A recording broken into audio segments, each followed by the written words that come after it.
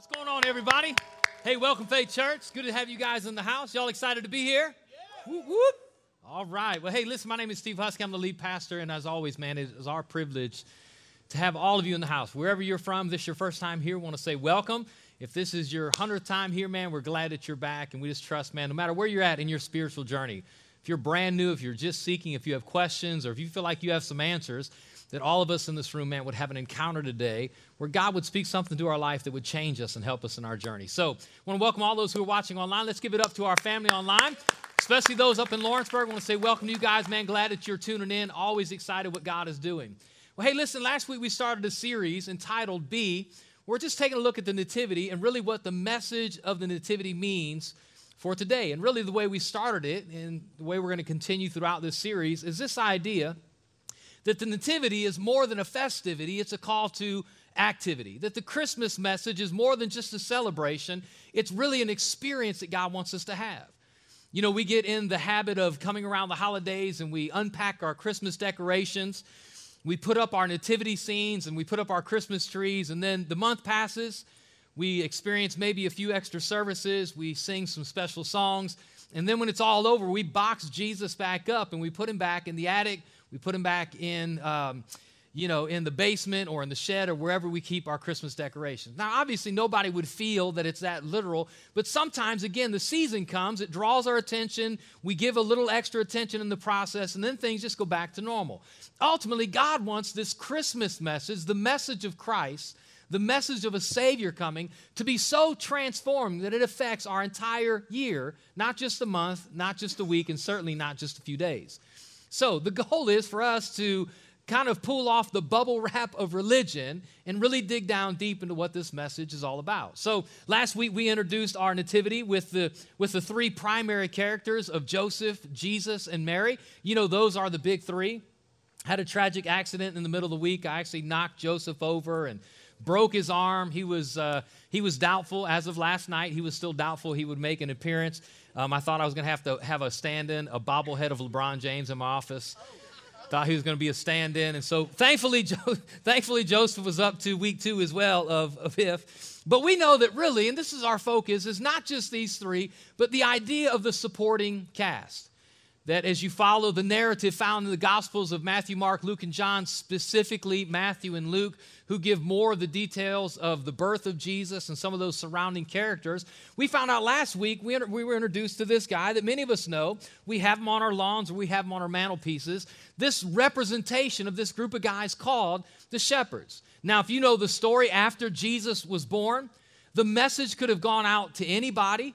Eventually, it would go out to everybody, but what is significant is the very first person to get the invitation, to get the notification, to get the announcement of the birth of the Messiah were these lowly guys in a field who are just called simply shepherds.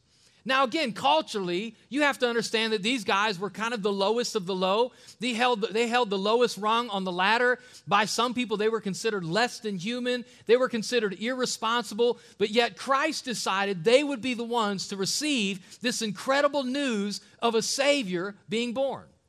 And when they heard it, they said this, hey, let's go see this thing that we've heard. And they went and they found Jesus in the manger. They investigated this message. And then they decided, hey, let's go tell. And everywhere they went, they shared this experience of the Savior being born. And so last week we just said this, hey, the goal of really the nativity is for all of us in this room to be the shepherd, to be a teller. That every one of us in this room, we have a story, and your story doesn't have to be my story, and my story doesn't have to be your story, but all of us have a story of how we've experienced God's grace, how we've experienced His power, how we've experienced joy and hope that only came through Christ, and because we've went and seen, now all of us need to go and tell. So the goal is just to be a shepherd. In fact, we made the challenge last week. That should be a regular part of our spiritual journey, but for this season, the entry-level edition is just to invite somebody to church. Get somebody here for one of the Christmas experiences and watch and see what God will do. So this week, I want to tackle this idea right here. If you're taking notes, you can write this down, that Christmas is a searching season. Christmas is a searching season. What I mean by that is, obviously all of our year is highlighted at times by searching for different things, but especially as we step into the holiday, Christmas becomes a searching season. It's a searching season because there are people who are searching for the right Christmas decorations, right? All of us, we box them up and we put them away. And I don't know if you guys are like us, the Husky household, but we put all of our Christmas decorations in the large totes. We put them in the attic or we put them in the garage. And then trying to remember what decorations are in what box can sometimes be a challenge. I like the old-fashioned redneck Christmas trees, right? Just real simple. My wife likes them nice. It can go in a store somewhere. So, like one year she used purple decorations. I'm not really sure who uses purple for Christmas, but I let her have my way, and I get my way sometimes, just not on the Christmas tree. But so you have to dig, right? It's a searching season. Sometimes it's a searching season because we're looking for the right outfit for those dreaded Christmas pictures. Sometimes we're looking for a recipe, right? That family recipe that we want to make and share with the rest of our family or the get-together. Sometimes it's a searching season because people are searching for answers and people are searching for hope and people are searching for meaning. A lot of times Christmas comes down to just simply searching for the right Christmas present, right? I mean, think about this. We live in such difficult times that the people we buy for, how do you find something for somebody who already has everything? And so in our household, probably like some of yours, we do a gift exchange, so we draw a name, and everybody buys one present for someone else. Everybody buys a present. Everybody gets a present. And so I drew my brother. I have two brothers. I drew my middle brother, trying to decide what to get him. And he's such a great gift giver. Like, he buys you the stuff when you open it, you wanted it, and you didn't even know it existed. I don't know what this is, but I wanted one of these, you know? So I have felt this immediate pressure since I drew his name this year. Wanted to get him something really great. Feel like he already has everything. But most of you guys know me. I'm from Ohio, so I'm always a diehard Cleveland fan for all the sports franchises. So obviously, man, always about the Cleveland Indians, the baseball team. I'm a big fan, obviously, of the Cleveland Cavaliers. Go Cavs. And for better or for worse, I'm a Browns fan. Now, if you know about the Cleveland Browns, they are horrible. The Cleveland Browns Stadium is also known as a factory of sadness for their perpetual losing. But nonetheless, man, as an Ohio native man, we still celebrate. And so my brother is a big fan. So I thought, you know what I can get him this past year in the draft. We picked up a pretty good young quarterback by the name of Baker Mayfield. I thought I'm going to get my brother an official NFL Baker Mayfield jersey. Now, here's the thing. I just thought, man, there's going to be plenty of them out there because there's not a whole lot of Cleveland fans. But shockingly, I looked everywhere, high and low, and the only thing I could find were double X's and smalls. And he wears a large right in the middle. And so I'm telling you, I spent several hours on the internet searching, all the way started at NFL.com, ClevelandBrowns.com. Then I started going down the line to all the athletic stores. I called local stores, asked them to search shelves. I went so far as going to the Middle East, right? You know where you can get stuff for like 19 cents? But I was afraid like one sleeve would be shorter than the other, so I avoided that. But finally, after several hours of searching, phone calls, going through the internet, I found a large, official NFL Baker Mayfield jersey. Hopefully he's not watching, because there goes the surprise.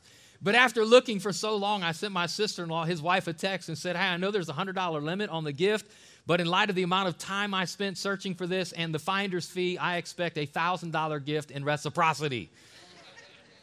It is a searching season. It's a searching season for all of us. And the reason, really, at the end of the day, it is a searching season is because Christmas started as a searching season. In fact, what I want to talk about today are these guys that are known by some as the wise men, by some as the magi. These guys who are introduced in the Christmas narrative as a group of guys who come searching for the newborn king. And these guys are such of critical importance in the story. You know, it's easy to develop a passivity towards a nativity, to just think, ho-hum, no big deal, been there, done that. But as we look at these guys called the Magi today, I want to call us back not just to the significance of the message, but to the call of action. That God wants us not again to experience something, God wants us to live something. So let's jump in. Matthew chapter 2 tells us the story of these group of guys called, again, the Magi or the wise men. And here's what it says. Matthew chapter 2, verse 1. It says, Jesus was born in Bethlehem in Judea during the reign of King Herod. About that time, some wise men from eastern lands arrived in Jerusalem asking, where is the newborn king of the Jews? We saw his star as it rose, and we've come to worship him. King Herod was deeply disturbed when he heard this, as was everyone in Jerusalem. Now, stop real quick. This guy by the name of King Herod, he ruled over the area where Jesus was born. And even though he was appointed and ruled underneath Caesar, he ruled in this place. History tells us that he was pretty fierce. He had incredible jealousy issues. If at any time he felt like his throne was threatened, if he felt like anybody was after his position, he was not afraid to take them out. In fact, history tells us that he killed and poisoned family members, including some of his brothers. So when he heard the news that there might be a newborn king, I mean, absolutely, he started going wheels off, crazy jealousy, thinking about how can I capture and kill this newborn king. And so it says this, he, King Herod, called a meeting of the leading priests and teachers of the religious law and asked, where is the Messiah supposed to be born? And the answer was in Bethlehem in Judea. They said, this is what the prophet wrote. And you, O Bethlehem, in the land of Judah, are not least among the ruling cities of Judah. For a ruler will come from you who will be the shepherd for my people Israel. Then Herod called a private meeting with the wise men, and he learned from them the time when the star first appeared. Then he told them, go to Bethlehem and search carefully. Everybody say those two words, search carefully for the child. And when you find him, come back and tell me so that I can go and worship him too, if that's what you call it. Yeah, that's not what he wanted to do. And it says, after this interview, the wise men went their way, and the star they had seen in the east guided them to Bethlehem. And it went ahead of them and stopped over the place where the child was. And when they saw the star, they were filled with joy. And they entered the house and saw the child with his mother Mary, and they bowed down and worshiped him. Then they opened their treasure chests and gave him gifts of gold, frankincense, and myrrh. And when it was time to leave, they returned to their own country by another route, for God had warned them in a dream not to return to Herod. So again, the story, the narrative introduces us again that there's more than the key three roles of Jesus, Joseph, and Mary. There is bigger. There are these assistants. There are these side roles that absolutely play such a key part in the narrative of the Christmas story. Not just the shepherds who are tellers, but it introduces us to these group of guys. We don't know really history, or not history, tradition tells us there were three. History, we don't really know. The narrative in Scripture doesn't tell us. There could have been 2. There could have been 10. All we know about these guys ultimately is they showed up searching for the Savior. They were looking for the King. They were in a pursuit of the prophesied Messiah. In fact, when they showed up, here was their question. Where is the newborn King of the Jews? Like, where's he at? We talked about this last week, but it's important to say this, that where would you think you would find a priest? You say, was Jesus a priest? When I say a priest, I mean he was a go-between, and that's absolutely who Jesus was. Jesus came to be our go-between, between us and our Heavenly Father. He came to bridge the gap between creation and Creator. He came to restore what was broken between us. Jesus came as our high priest. And so where would you expect a priest to be born but in a temple? But Jesus wasn't born there. He came and he caught him. In fact, the Magi said, where's this newborn? Where's the king at? You would expect a king to be born in a palace, but he wasn't born there. We know the story that he got his start in a stable. That Jesus, the Messiah, the Savior, got his beginning in a barn.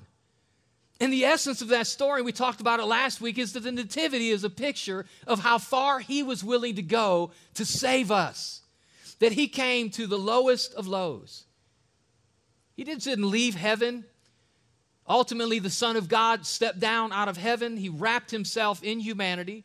He didn't just come in human form. He came ultimately in the place of a servant, born as an innocent child in a manger. And that story is a way of saying that God was willing to go to the lowest of lows, which means no matter how low you are, you might feel in the lowest place in a situation in life, you might feel in the lowest part of life, you might feel as a low life, you might feel in a very difficult, hard place, that the message of Christmas and the picture of the nativity is that Jesus was born in a barn. He showed up in a stable to say that he was willing to go to all lengths to rescue all of us.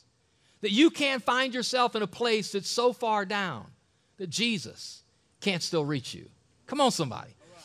And so ultimately, and here's where we're going to go today, is that the nativity is not just a picture of how far he was willing to go to save us, but the nativity is also a picture of how far we should be willing to go to find him. Come on. See, because what we discover about these guys called the wise men is that they were seekers. The wise men were seekers of the Savior. They were people who pursued the prophesied Messiah. And that's just this whole idea that what God calls us to. And I know for some of us every year, pastors like me, we have to get up and coming in December, you're going to hear about the Christmas story and how many ways can you shape it. And a lot of times pastors stand up and they'll try to spend a lot of time talking about who the Magi are. There are lots of opinions about who they were, what they were like, where they came from. Ultimately, I would just say simply this. The Bible, all it tells us in the narrative is that they were men from the east. I believe they came from the previous Persian Empire. During the time of Daniel the prophet, if you're familiar with your Bible, in the Old Testament, there were prophets who prophesied, who spoke what God told them to speak about a coming Messiah, that God would send a rescuer, gave them insight about where he would be born and about when he would be born. Daniel gave some of those prophecies. And I believe it was these men who were magi who came up learning those traditions, learning those prophecies. And so they knew about when and they knew about where Jesus would be born. So they just started a pursuit of looking. They were searchers and seekers. But what's really important is not so much who they were, but what they did. See, the reason I believe God's word includes them in the story again is not who they were, it's what they did. That the key that God wants us to take away is that God wants you and I to be people who are seekers, that God wants us to be searchers, that no matter how close we are, that we can still get closer. Here's the question, right? How far are you willing to go to find something?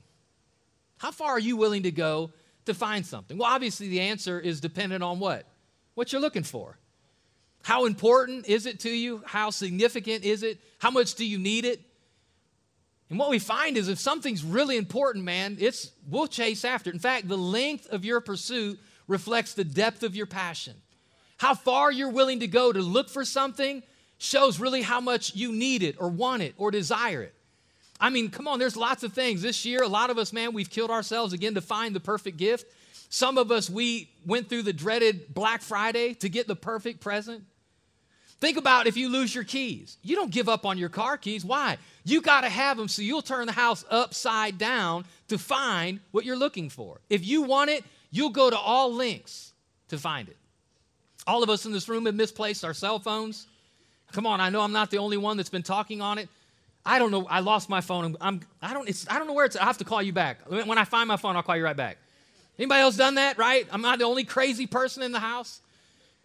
And we lose that small electronic device, and baby, we're not giving up. Nobody in this room has ever misplaced their cell phones like, I'll find it later.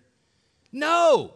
Like, we stop right then and we pursue finding our phone. Now, I want you to know something, man. If you're willing to pursue a phone and pursue car keys, these guys were pursuing something of so much greater significance, and it was the Savior. They were seekers of the Savior. I found something great this year to pursue. Bluebell ice cream. I don't know if y'all know it, but the Yankees, they don't have Bluebell ice cream. I believe the Lord sent me here for you second and Bluebell ice cream first.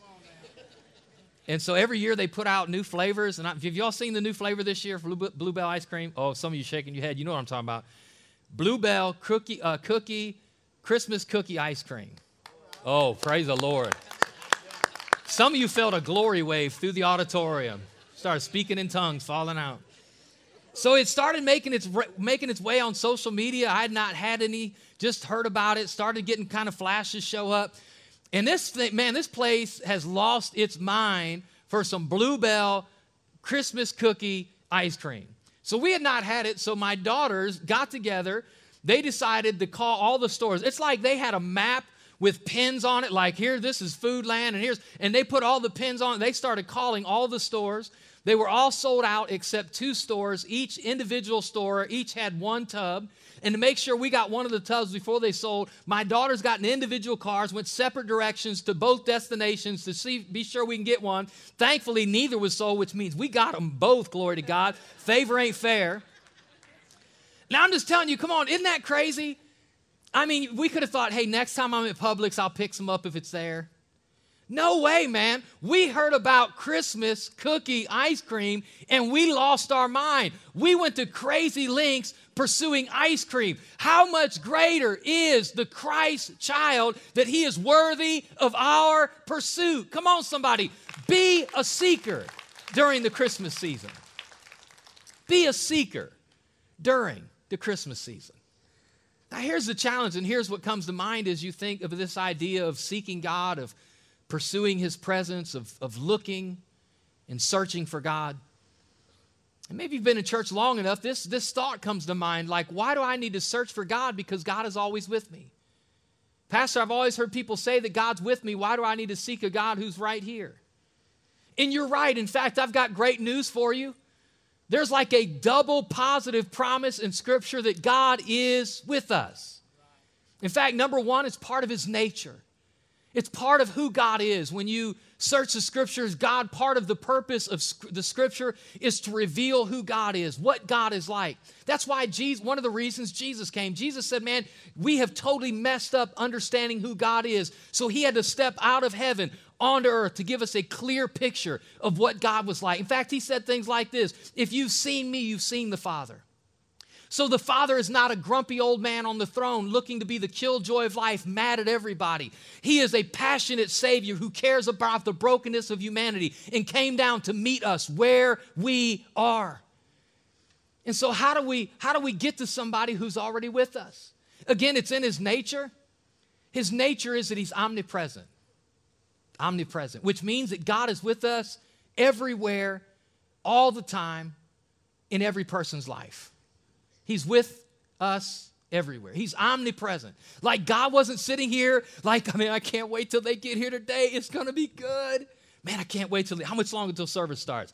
God is not sitting in a building on Sunday waiting for people to show up. God is omnipresent. He is always everywhere at one time. He's with you when you get here. He's with you in the car. He's with you in the shower. He's with you in the cubicle. He's with you in the office. He's with you in the challenging time. He's with you in the valley. He's with you on the mountaintop. God is always with us everywhere at all times. It's his nature. You can't get away from the presence of God because God is everywhere. And it's not just his nature, and this is even more important, I think, it's his covenant promise. Some of the promises that God made to every one of us in this room is that I will never leave you and I'll never forsake you. And I want you just to get your heart and your mind around that for a minute. You don't need to make a promise that you'll always be with somebody that has it all together. That promise is for people that sometimes messes up, that sometimes falls short. That God's saying, no matter how much you struggle, no matter how many times you fall, God's saying, I want you to rest assured I'm never going to turn my back on you. No matter how much you fall, I'm never going to let go of you. I will never leave you, and I'll never forsake you. In dark times, in difficult times, in times that don't make sense, God's covenant promise beyond his nature is, I will be with you even to the end of the earth. When this world comes crashing down around us, God promises to make sure his presence is still with us. What great news. But then it goes back to the question, if God is already with us, then why do we need to seek him? And here's why. Because the issue isn't how close he is to us. The issue is how close are you to him? Because the same way it is in human relationships, you can be really close to somebody who doesn't really care to be close to you. And so God issues all these promises and he tells us, hey, come seek me. In fact, you find it over and over and over and over and over again. God calling us through Scripture, hey, come and seek God. Come and seek me. Come and seek me. And here's an idea if you're taking notes. Seeking God is about giving an extreme effort in a fixed focus. Giving an extreme effort like there's nothing wrong. All of us in this room have prayed the 5-second prayers. The 5-second prayer is when you get a pop quiz in school. Dear Jesus, help me, Lord. 5-second prayer is the boss wants to see you in the office before you go home for the day. Oh, Lord, let it be a raise and not a pink slip.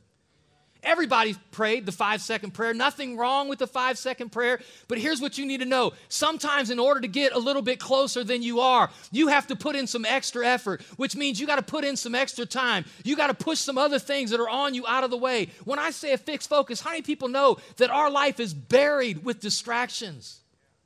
We're trying to raise kids and get them to practices, and we're trying to take tests and go to school, and we're trying to handle this adulting thing. And we have responsibility at the office, and we have responsibility at home. Sometimes we get up in the morning and we hit the ground running, and we have to make our minds shut off when we go to bed at night. Our life is overwhelmed with stuff. And at times, God says, if you really want to find me, you have to push other distractions out of the way, and you will. Jeremiah 29:13, he says, if you look for me wholeheartedly. Come on, everybody say that word, wholeheartedly. That means you're putting some blood, sweat, and tears into finding him. You're saying, does God require that? He doesn't require it because he's already with you. But if you want more of God than you have, if you want to get closer than you are, then you got to put more into your relationship if you want to get more out of it. If you look for me wholeheartedly, you'll find me. Several years ago, before I came here, I'll never forget, I could share stories like this all day, but it was one of these stories that it sticks with me because it was such an emotional season. I had gotten a letter from a lawyer that we were being sued as a church. I was being named in the lawsuit. The church was being named in a lawsuit. We had made a decision. At that time, it was the right decision, was a good decision, was a biblical decision, was a legal decision, but people can still take you to court. And there was this overwhelming pressure like, man, what am I going to do? I immediately got fearful and anxious and nervous. I hated the distraction of thinking about this. I hated the thought of allocating resources that were already precious and rare towards a legal battle. Here's the thing, I'm already God's kid. I'm already saved. God's already with me. But I determined in that moment, man, I needed to seek the Lord. And I had lots of friends I could call. I had pastor friends who've been in ministry longer than me. I have lawyer friends who I could call and ask advice. But you know, the first phone call I made wasn't to a man. The first phone call I made was to heaven. Because I determined I needed to seek the Lord. God, what do you want me to do in this? God, how do I need to handle it? I'll never forget, this is not typically my thing. I've been around the Bible long enough and been a pastor long enough. I know God's word pretty well. And so typically I will read it strategically, but I was in one of those desperate moments that I do what a lot of people do, and I'm like, Lord, I don't know what you want to tell me, but tell me something. And it went to Proverbs. And a scripture immediately jumped out as I read it, and here's what the scripture was. That if you commit your thoughts to the Lord, he'll establish your ways. And I thought, Lord, I can't change anything about what's going to happen. If it goes to court, doesn't go to court, if we win or lose, I can't fix anything. The only thing I have control over is what happens between these two ears. And so, Lord, I commit my thoughts to you. God, you are good and you are sovereign and you are in control. You love me and you have a plan and a purpose for me. You promise to always be with me. And so, God, that's what I'm going to do, is I'm just going to trust you. And I just started seeking God. I started declaring his goodness. I started just praying over the situation. And even though I went into it saved, even though I went into it God's kid, by seeking God, I got a little bit closer. And when I stepped out of that time and that season of seeking God, I walked out with a greater confidence. Come on, no matter how close you are in this room to the Savior, you can be a seeker and get a little bit closer. Come on, everybody say, be a seeker. Be a seeker in this Christmas season. Proverbs 8:17, he says, I love all who love me, and those who search will surely find me. Hebrews 11:6 says this, and it is impossible to please God without faith. And anyone who wants to come to him must believe that God exists and that he rewards those who sincerely seek him. Lamentations 3:25, the Lord is good to those who depend on him and to those who search for him. Finally, one more, Matthew 7:7, this is what Jesus says in the context of prayer. He says, keep on asking and you'll receive what you ask for. Keep on seeking. Come on, say it. Keep on seeking and you will find. Keep on knocking and the door will be open to you. It's kind of like, I would say it this way. Think about date night. How many people have some date nights from time to time with your spouse or significant other? Come on. What's a date night for? I mean, stop and think about really, on one level, it almost seems insane that you go to a special place to spend special time with that special somebody. Everybody remembers what it was like. Remember when you started thinking about getting married, and we used to think thoughts like this, I can't wait to wake up to you in the morning. I just can't wait to fall asleep next to you at night and just hold you. Well, wait till you've been married 25 years. My wife's like, scoot over. For real, we go to sleep, my wife puts a pillow between us. So she built a wall. She's been hanging out with Trump or something, built a wall. Made me pay for it. Come on, I know. I'm like, what happened to them days? Like, I can't wait to wake up to you. But think about this, right? We wake up to our spouse. We sit together. My wife and I, we chat in the morning. We call each other during the day. Sometimes we're able to catch lunch together. We come home together. We eat dinner together. We don't watch TV together. I can't handle her TV. But the point is, I see my wife all day long. Why do we need to go away for date night? Here's why. Because the purpose of a date night is, even though we are with each other so often, it always comes with distractions. It always comes when, like, she's not the primary person in my attention and I'm not hers. And so the purpose of date night is to put extreme effort into our relationship, that we're going to go to a special place at a special time that we set aside just for us. And we're not taking any kids with us, and we're going to put our cell phones down, and we're going to give each other our undivided attention, because while we have a covenant marriage, we are already one in the spirit. We can afford to get a little bit closer. And if that's true about a relationship with your spouse, how much more is that true in your relationship with God? That you belong to Him. He loves you. He died for you. And if you put your trust in Him, you are already His kid. But no matter how saved you are, all of us can afford to put in some extreme effort and a fixed focus so we can get, come on, a little bit closer. Are you a seeker during this Christmas season? Because the call of the Magi is to be a seeker. They were a seeker of the Savior. They went looking for the King. They went pursuing the prophesied Messiah. And here's what's crazy is, you want to know what is the most wild about these guys? It's how far they went, the length they were willing to go to find the Christ child. We know a little bit about their history. Knowing they came from the east, they traveled somewhere between 800 and 900 miles from their homeland to where Jesus was born. Now, 800 or 900 miles today's so did they get a deal on JetBlue? They fly Delta? How do they get there? 800 or 900 miles, baby. They went 800 or 900 miles humpback. The kids are we there yet? That's where it originated, right here. Are we there yet? 800 or 900 miles on the back of a camel or a steed, that's how they got there. We also know that it took them somewhere in the neighborhood of 2 years searching for the Savior. Some of us, we go to prayer and God doesn't speak to us in 5 seconds and we tap out. We open the Bible and don't read anything we like and we close it up. I'm telling you, let's put in some effort. Let's fix our focus. Let's take God on His promise that if we will go after Him with all of our heart, we will find Him in a way that we have never found Him. Be a seeker during the Christmas season. But the real crazy thing, and I think the thing that sets these seekers apart, is this. For us, think about this. The focus of our pursuit is usually on attaining a possession. When we pursue something, it's because we want to get something for us. When we pursue something, it's because we want a possession. Think about all the places that we go. If I could sit with you or you could sit with me, if we would drive through this city, you could take me through this town, you would point me to all the places that pertain to you. And if I'm right, I think I am, most of those places, if not all those places, will be places you go to get something for you. Hey, right there, that's my favorite restaurant. That's where I go for a good lunch. I go to get me lunch there. That's the grocery store. We go there to buy groceries. That's the movie theater. That's where I go to get entertained. That's my church. That's where I go to get spiritually fed. That's my workplace right there. I work there. That's where I go to get a paycheck. The bulk of our life consists of places we go to get stuff for us.